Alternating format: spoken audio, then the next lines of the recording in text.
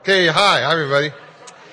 My name is Mike, and I will be your tour guide tonight through the scriptures, hopefully. So come on in. I know it's a great little party out there with the small group tables and sign up. Okay, where are our new friends from New Mexico? Where are they? Right here? Well, hi. Nice to meet y'all.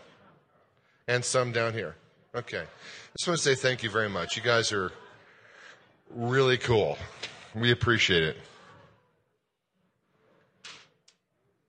I don't know what you're expecting, punk rock show, moshing during worship, but yeah, we're just kind of regular church. It's kind of a letdown, actually. Which is why I always say, keep your expectations low and you'll be happy if you're coming to Scum. So, it's been a tough week, actually, for me. It's been a tough year in some respects. And it's been tough, honestly. The hardest thing is the number of people that I love dearly who have left Scum of the Earth. Some because they were getting married, some because they were moving to new cities, some for not so great reasons. But it hurts. I just let you know, not just me, but I would say that anybody who is on pastoral staff, any of the small group leaders, when people leave, it just hurts. And I'm not trying to put a guilt trip on anybody if you're thinking about leaving right now. But think about it this way. How else would you have me feel? Should I be excited that you're leaving? Jumping up and down, happy, happy, day, joy, joy? Or should I just be apathetic? It's okay if you're here, it's okay if you're gone, doesn't matter. See, neither one of those options are any good. The only option you really want is for people to feel sad when you go. And this week, found out about some more people that I dearly love and respect who are on their way out. And it's a hard thing. It's a hard thing for pastors. Because if you love people, you kind of want to be with them. You want to see them grow up. You want to see their children grow up. And you get robbed of that when they go. You also feel like you've been fired as a pastor. But like I said, how else are you supposed to respond? I think that is the best way, is to feel sad when people leave. Now, I belonged to a church for a while that tried to make sure that that didn't happen, nearly as often as it does in the Americas. Because in America, it's all about our happiness, right? In fact, we're guaranteed life, liberty, and the pursuit of happiness, right? Works great for government. Highly recommend it. So grateful that I belong to a country that has that as one of its founding ideals. Does not work so well in the church. Honestly. That's not a kingdom kind of a thought. Life, liberty, the pursuit of happiness. It's more like die to yourself, submit to others, and get ready to experience some suffering and sorrow for Jesus. Pick up your cross, follow him. I mean, isn't that the kingdom of God? So anyway, pastors struggle with this. I don't know one who doesn't, unless he or she is so far removed from the day-to-day life of their congregation that they're just a talking head and they don't relate to anybody. TV preachers might miss your monthly check. But I joined this church back when I was about your age. I was in my latter 20s, just had my first baby with my lovely wife Mary, and we were moving back to the town we had come from, and there was a church that promised discipleship, heavy-duty discipleship. As a matter of fact, there wasn't going to be one person in that church who didn't have his or her own personal shepherd.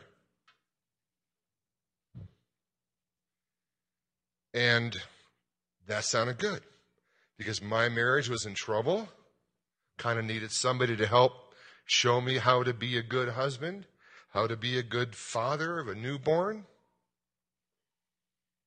I needed somebody to take me under his wing and show me what it meant to be a man of God.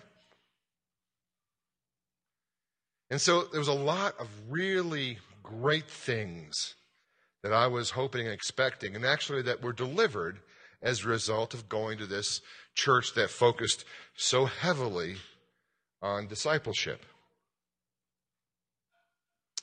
I remember, though, there were some costs involved, and one of the costs that were involved is to submit to the authority of the church. I mean, you literally kind of struck a deal with the pastors when you came that you weren't going to leave without their permission. And of course, I was hoping to go back on Young Life staff, and the cost for me was to give that up. I remember distinctly them saying something that is now a bit ironic. Mike, we can't disciple you effectively if all of a sudden you're offered a job with Young Life staff in Colorado and you take off. I thought long and hard. I prayed long and hard about it. I decided that what I needed was discipling more than I needed my own preferences. So I struck that deal. And I've got to say, as I look back, there are so many things that I am grateful to that church for.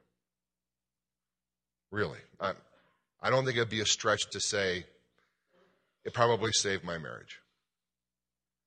I don't think that I would have been the kind of man who understood biblical authority the way I do if I hadn't made that decision up front to submit to my overseers and to try and make their life more easy. There's a respect, I think, that I have for the clergy that I wouldn't give up. I think that there's some of the deepest relationships that I've had with other men, even with other couples that came out of that 8-year period in my life when I was at that church. There were some cons. The church was more of, they were more marchers. I was more of a dancer. They liked to, march in single file and in columns and rows, and I would like to weave all around the place. I used to lead worship. Pastors normally have problems with the worship leaders.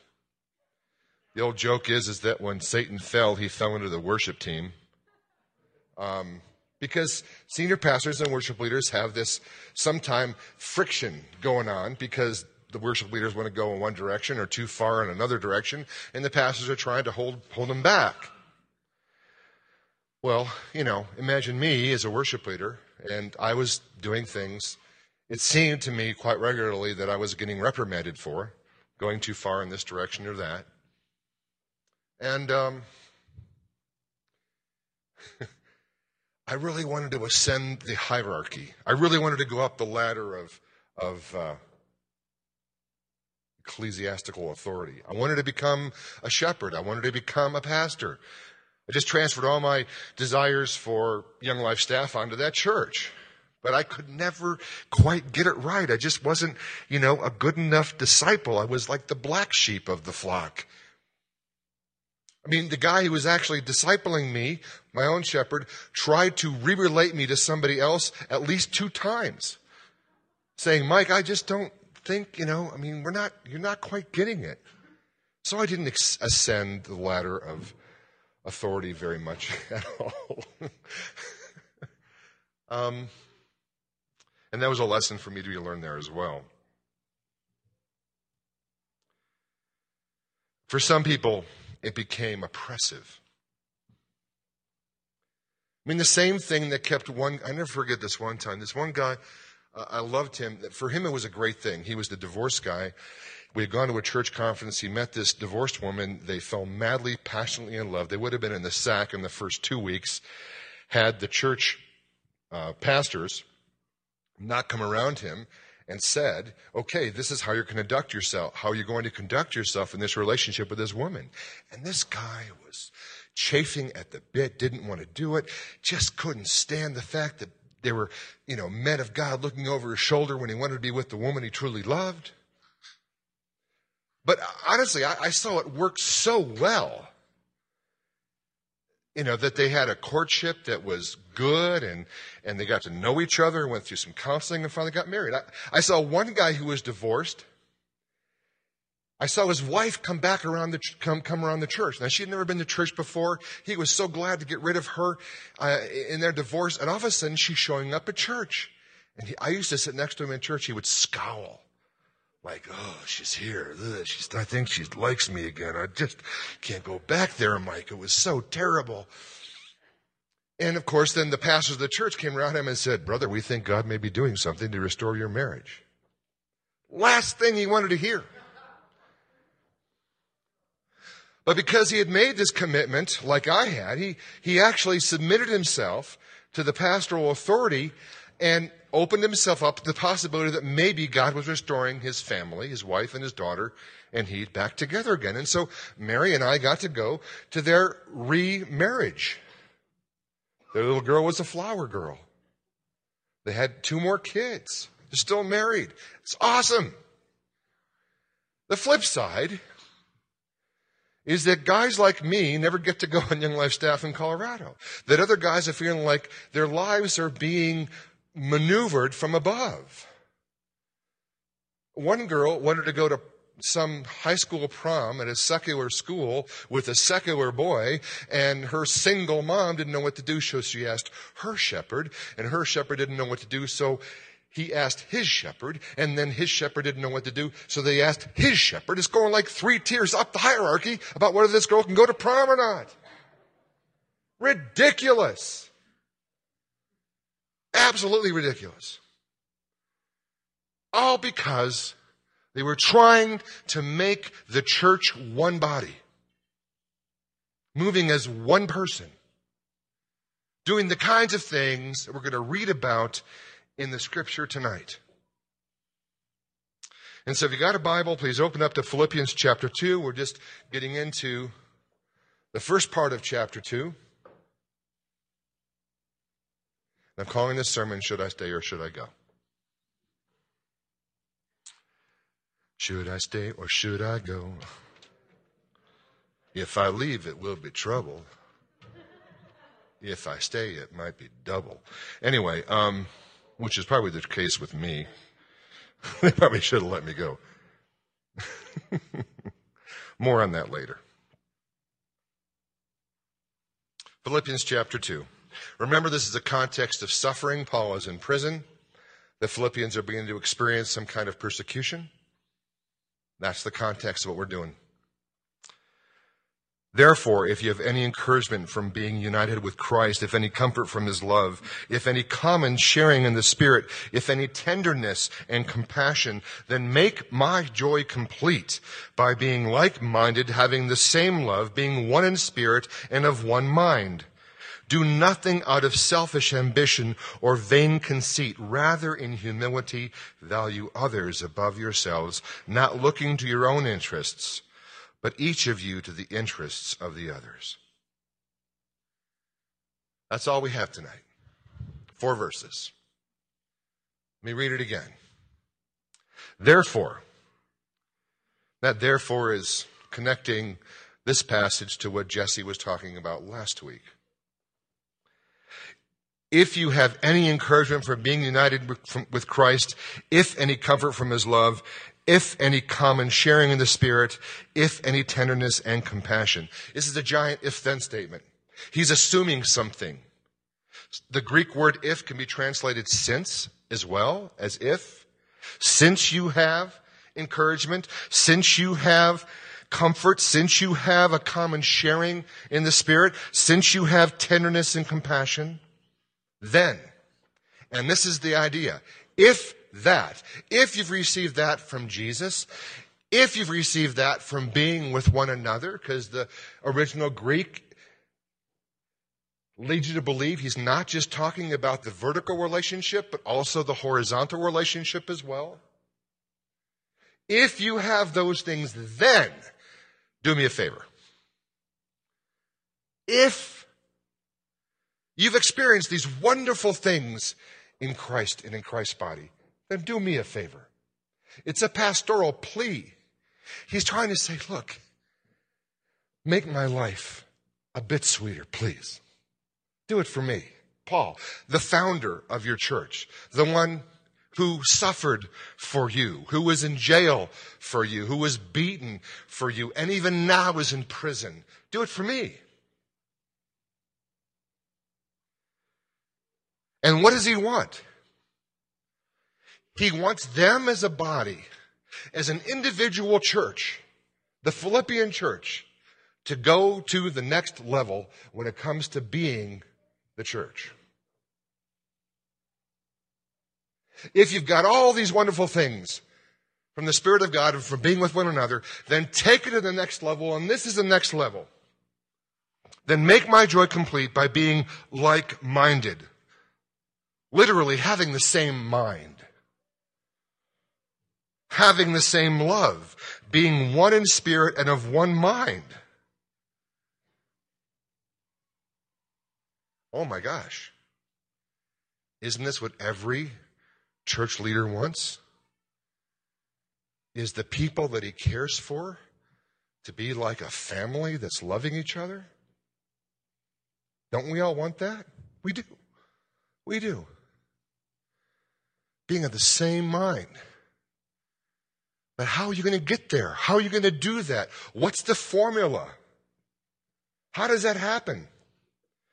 Is some kind of top-down, heavy authority structure, do things the way we say to do them? Is that what Paul's going to suggest?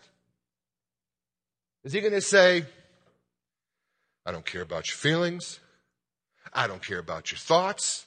I don't care about your experience. Just submit, dang it. Just submit. That's not what he says. Verse 3. Do nothing out of selfish ambition or vain conceit. Rather, in humility, value others above yourselves, not looking to your own interests, but each of you to the interests of the others. He's saying that the kind of unity he desires among the Philippians is the kind of unity that comes from inside of your own heart. By having love for one another. I'll use this phrase. By being one another's soulmates. I hate the word soulmate when it comes to marriages, just so you know. I love it in terms of a church. Have the same mind. Have the same love. Be one in spirit and of one mind. Do nothing out of selfish ambition or vain conceit. Rather, in humility, value others above yourselves, not looking to your own interests, but each of you to the interests of the others. He doesn't think that we're a bunch of automatons walking lockstep with each other like some kind of Nazi war movie. He's saying, rather, I want this to be a dance. A choreographed by the Holy Spirit dance where you defer to the people you are with. You let them do-si-do right on by because you love them. Give them center stage. Put them in the middle of the circle at the wedding rehearsal. Let them dance their minds and bodies out. Have a great time. Let it be choreographed by the Holy Spirit. Let it come from inside of you. And how do you do that? You do that by preferring the people who are sitting next to you to yourselves. That their interests, their goals, their needs, their desires are more important than yours. And that's the only way Paul said it's going to work.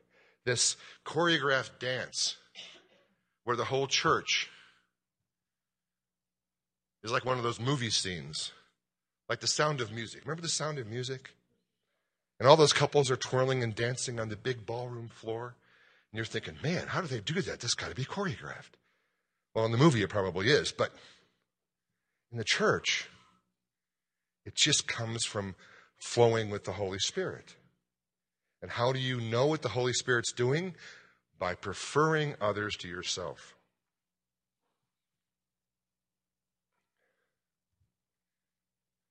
Here's a quote that I love. It's from a guy named Frank Thielman, a Bible commentator. And he says this, it should be up there.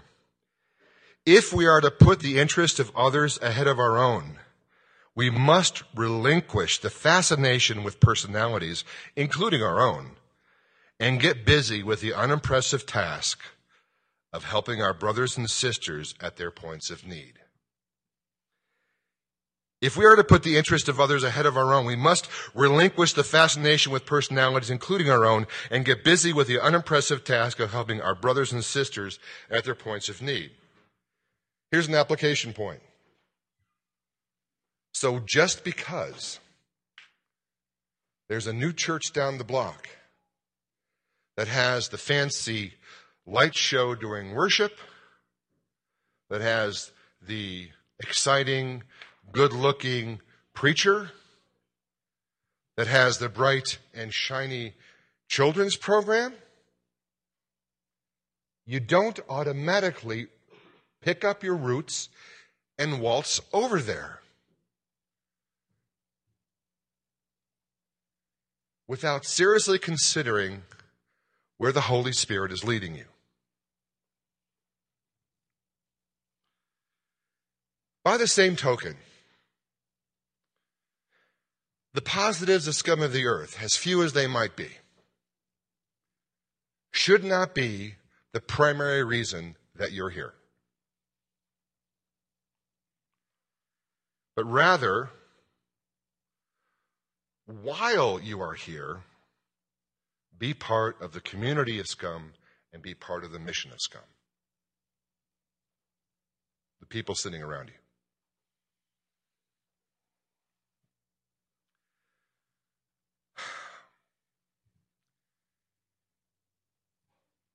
I'm going to finish that story. So 8 years go by. I'm in this heavy discipleship church. I know the rules. After a while, I can't take it anymore. I remember thinking to myself, why is it the men who are over me in authority make me feel terrible and like less of a follower of Jesus? And it's my peer brothers who make me feel like I'm worth something. I was a man desperately in search of following God. I believed I was called to ministry. I'd started a college ministry at the University of Toledo. Tried to raise money by getting other churches to help me out, and that didn't work. So I kept working at what I was doing, which was, at that point in my life, selling stickers and working at UPS as a package car washer in the evenings. This is after my stint at the steel mill and after I had been a high school English teacher and a coach. I guess you could say I didn't care what I was doing because I wasn't doing what I really wanted to do. So I just did whatever came next. Something that would make me a little bit less unhappy than the job before. And the guys I knew, not my pastors, were saying, Mike, you should, I really think there's a call on your life. You should probably do something. And my pastors were silent. In fact, They had made me the youth pastor, director, freebie volunteer for a while, and then took it away from me because they found somebody who was a little more compliant, I think, which is when I went to start the college ministry. And that was going okay. I have stories about that. I won't tell you now. But another church in town got wind of this and said, we're trying to start a youth program. We think that Mike Sayers is our guy. And so they contacted me, had an interview, offered me a part-time job, which meant I could quit UPS at night, which was great because I could actually see my family as opposed to going to work every night after I came back from work. And I get to fulfill a lifelong desire. That's good. Get to serve Jesus. That's good. But I have this commitment that I had made 8 years before. And I prayed about it, and I had people praying for me, and I tell you what I determined. I thought, I'm going to jump ship. Forget about that commitment. I'm just going to go. So I had a meeting with the senior pastor. I'll never forget this. In some ways, it was one of the most embarrassing moments of my entire life. Because we sat down, I started to lay out what was going on in my life before Harold Moe. He's a kind of a new senior pastor. He'd been one of the associates, and he was now the senior pastor, and he was handling a lot of, when you have a church like that with that heavy an authority structure, there's a lot of problems that just are under the surface. And when the head dude who's kept the lid on everything leaves, they all come bubbling to the surface. It's like the senior pastor was a cork in the champagne bottle, and it was shaking up every time they would do something that was stupid, But he was such a regal, imposing figure that he kept that fizz all contained in the bottle. And as soon as he left to take a job somewhere else, start a church up in Canada, I think it was. All that stuff came bubbling up, and guess who had to deal with it?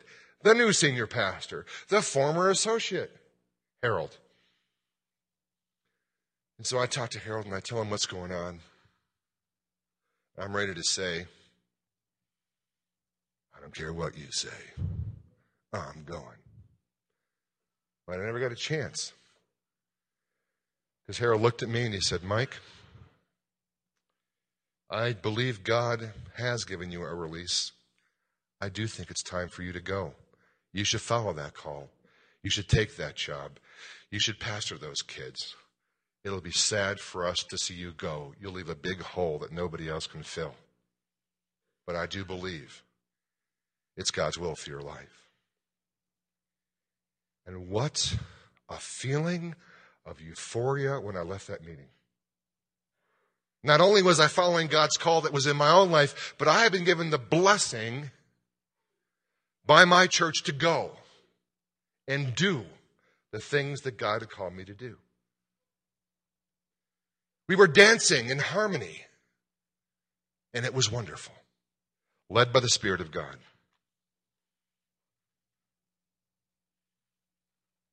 What does a selfless community look like? That's what it looks like. That's what it looks like. I'll tell you other ways it looks. There's a guy here that we called Gothic Sean for some years, and he was a mess. Almost got evicted from an apartment because he couldn't keep it clean. He was too drunk to do certain things. Ben Mercer would go and clean his apartment so he wouldn't get evicted. That's what the community of One Mind looks like. Tracy Johnson would listen to him for hours and hours and hours on end. Talk about the same things over and over and over. What's that? And not scream at him. Yes.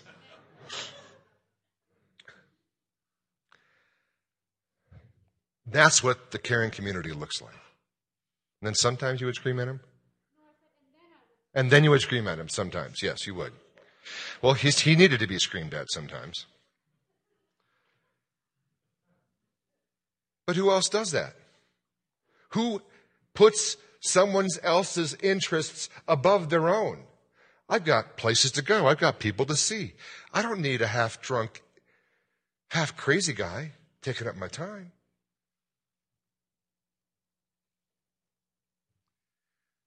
It looks like Mary Pat Sayers babysitting for people's children free of charge every now and then. She's raised her children. She's in that glorious break between raising your children and having grandchildren you have to watch. But she's not preferring herself to others.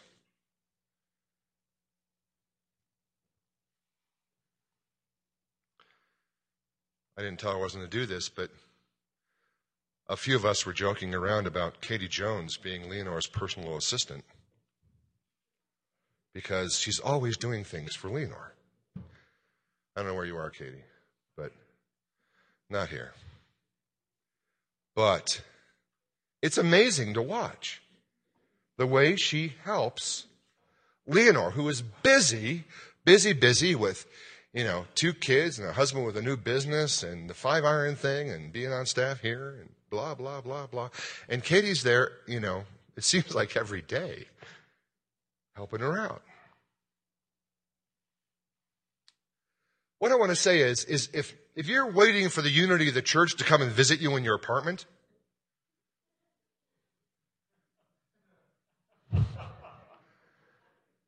you got the wrong mindset. Rather, put somebody else's interests above your own and go and serve that person's needs.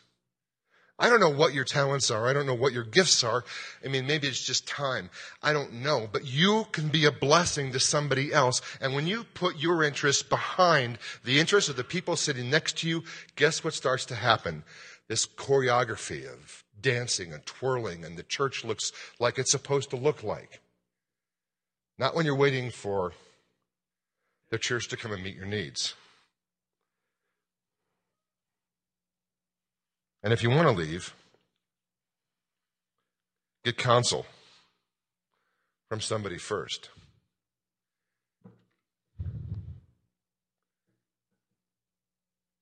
I don't think I've ever told anybody they have to stay yet. Just so you know. Let's face it. Most of you are in your 20s. I know you're in that stage of life where you get a job in some other city, you're going to go to graduate school someplace else, you're going to meet somebody else who goes to a different church, and you're going to start going to that church because that's how the relationship progresses, or yada, yada, yada.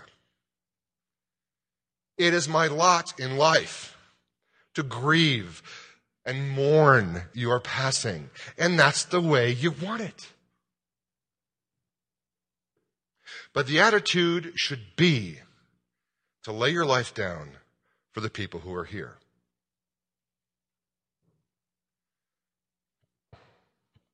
Back when I was on staff at Corona Presbyterian Church as a young adult and singles pastor,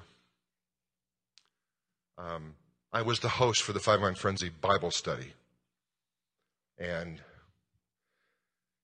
it was wonderful being the host for the 5-Iron Frenzy Bible study. I didn't lead it all the time. I hardly led it at all. But they knew I was there, and I was their advocate with the church at large. And after about 5 years of being there, we got a new senior pastor. The new senior pastor decided that I was not going to be in the future of the church as far as his agenda was concerned. And so I was asked to resign. A lot of you know this.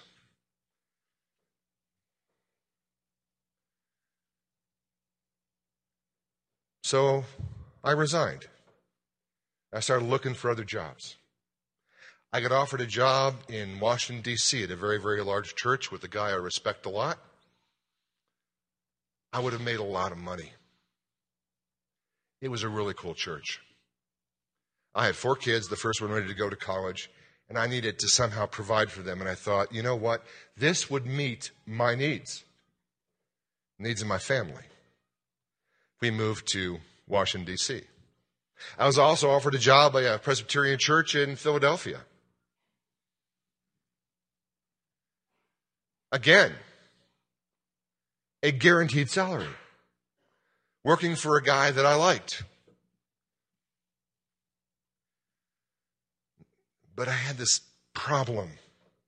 My problem was there was this ragtag 5-hour frenzy Bible study group that was thinking about trying to do some kind of outreach, and I was part of that whole plan, and I just didn't know if I could leave that. So I went and talked to my mentor about it at the seminary, Dr. James Means.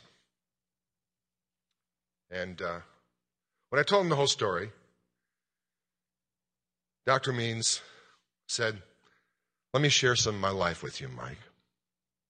And so he said this. He goes, 40 years ago when I was hired to be the pastor of Southern Gables Church, I took the job, and the church started growing because it was in the right part of Denver, in the right time of the decade. People were moving in. We were preaching the gospel, and the church grew. He goes, but the truth is, Mike, if I hadn't taken that job and they would have hired somebody else, the church would have still have grown because it was in the right part of town, the right time of the decade, and they were preaching the gospel. And then 20 years ago, when the seminary hired me to be its professor of pastoral ministries, if the seminary hadn't hired me, if I hadn't accepted the job, they would have hired somebody else. And maybe that person would have been a better fit for the seminary, would have published more books, and been a better instructor. But when I go to the Ukraine and I teach in that one-room seminary there, or when I go to Africa and I work with the medical missions team to inoculate babies against disease, when I'm on the plane coming back from either one of those places, I know that nobody is going back there to take my place. And then he just shut up and looked at me. And I couldn't write this in the book, but these are the actual words I was thinking. Damn you.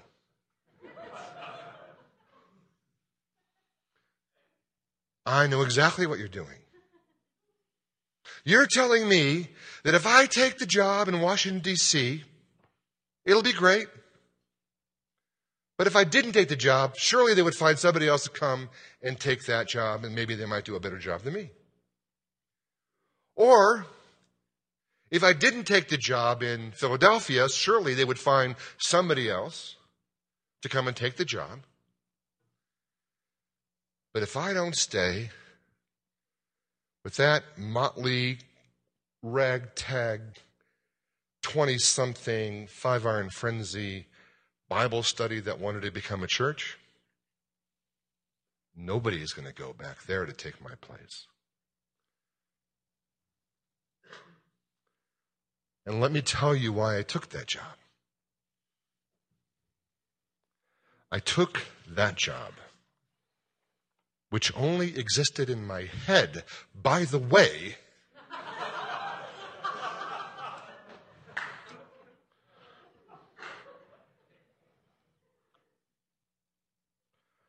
I took that job because I loved those people, and I consciously made a decision for once in my life to do what the Scripture said and put somebody else's interests above my own, and even that of my family, trusting that somehow God, in His Holy Spirit wisdom, would work it all out in the dance that was to follow. So my question is this: how is God calling you to put the interest of others in this church ahead of your own? How is God calling you to put the interests of others in this church, because Paul was writing to the Philippians, right? And nobody else. Above your own. And if you trust and you follow, then what amazing things might happen as a result. Could this place be of one mind? Could we value others above ourselves? Could we be people of the same love? Soulmates. You answer that question. Let's pray. Heavenly Father, I thank you for your words through the Apostle Paul. They leave us in a holy tension. Should we stay or should we go? Let us follow you, no matter where you lead. And it's in Jesus' name we pray. Amen.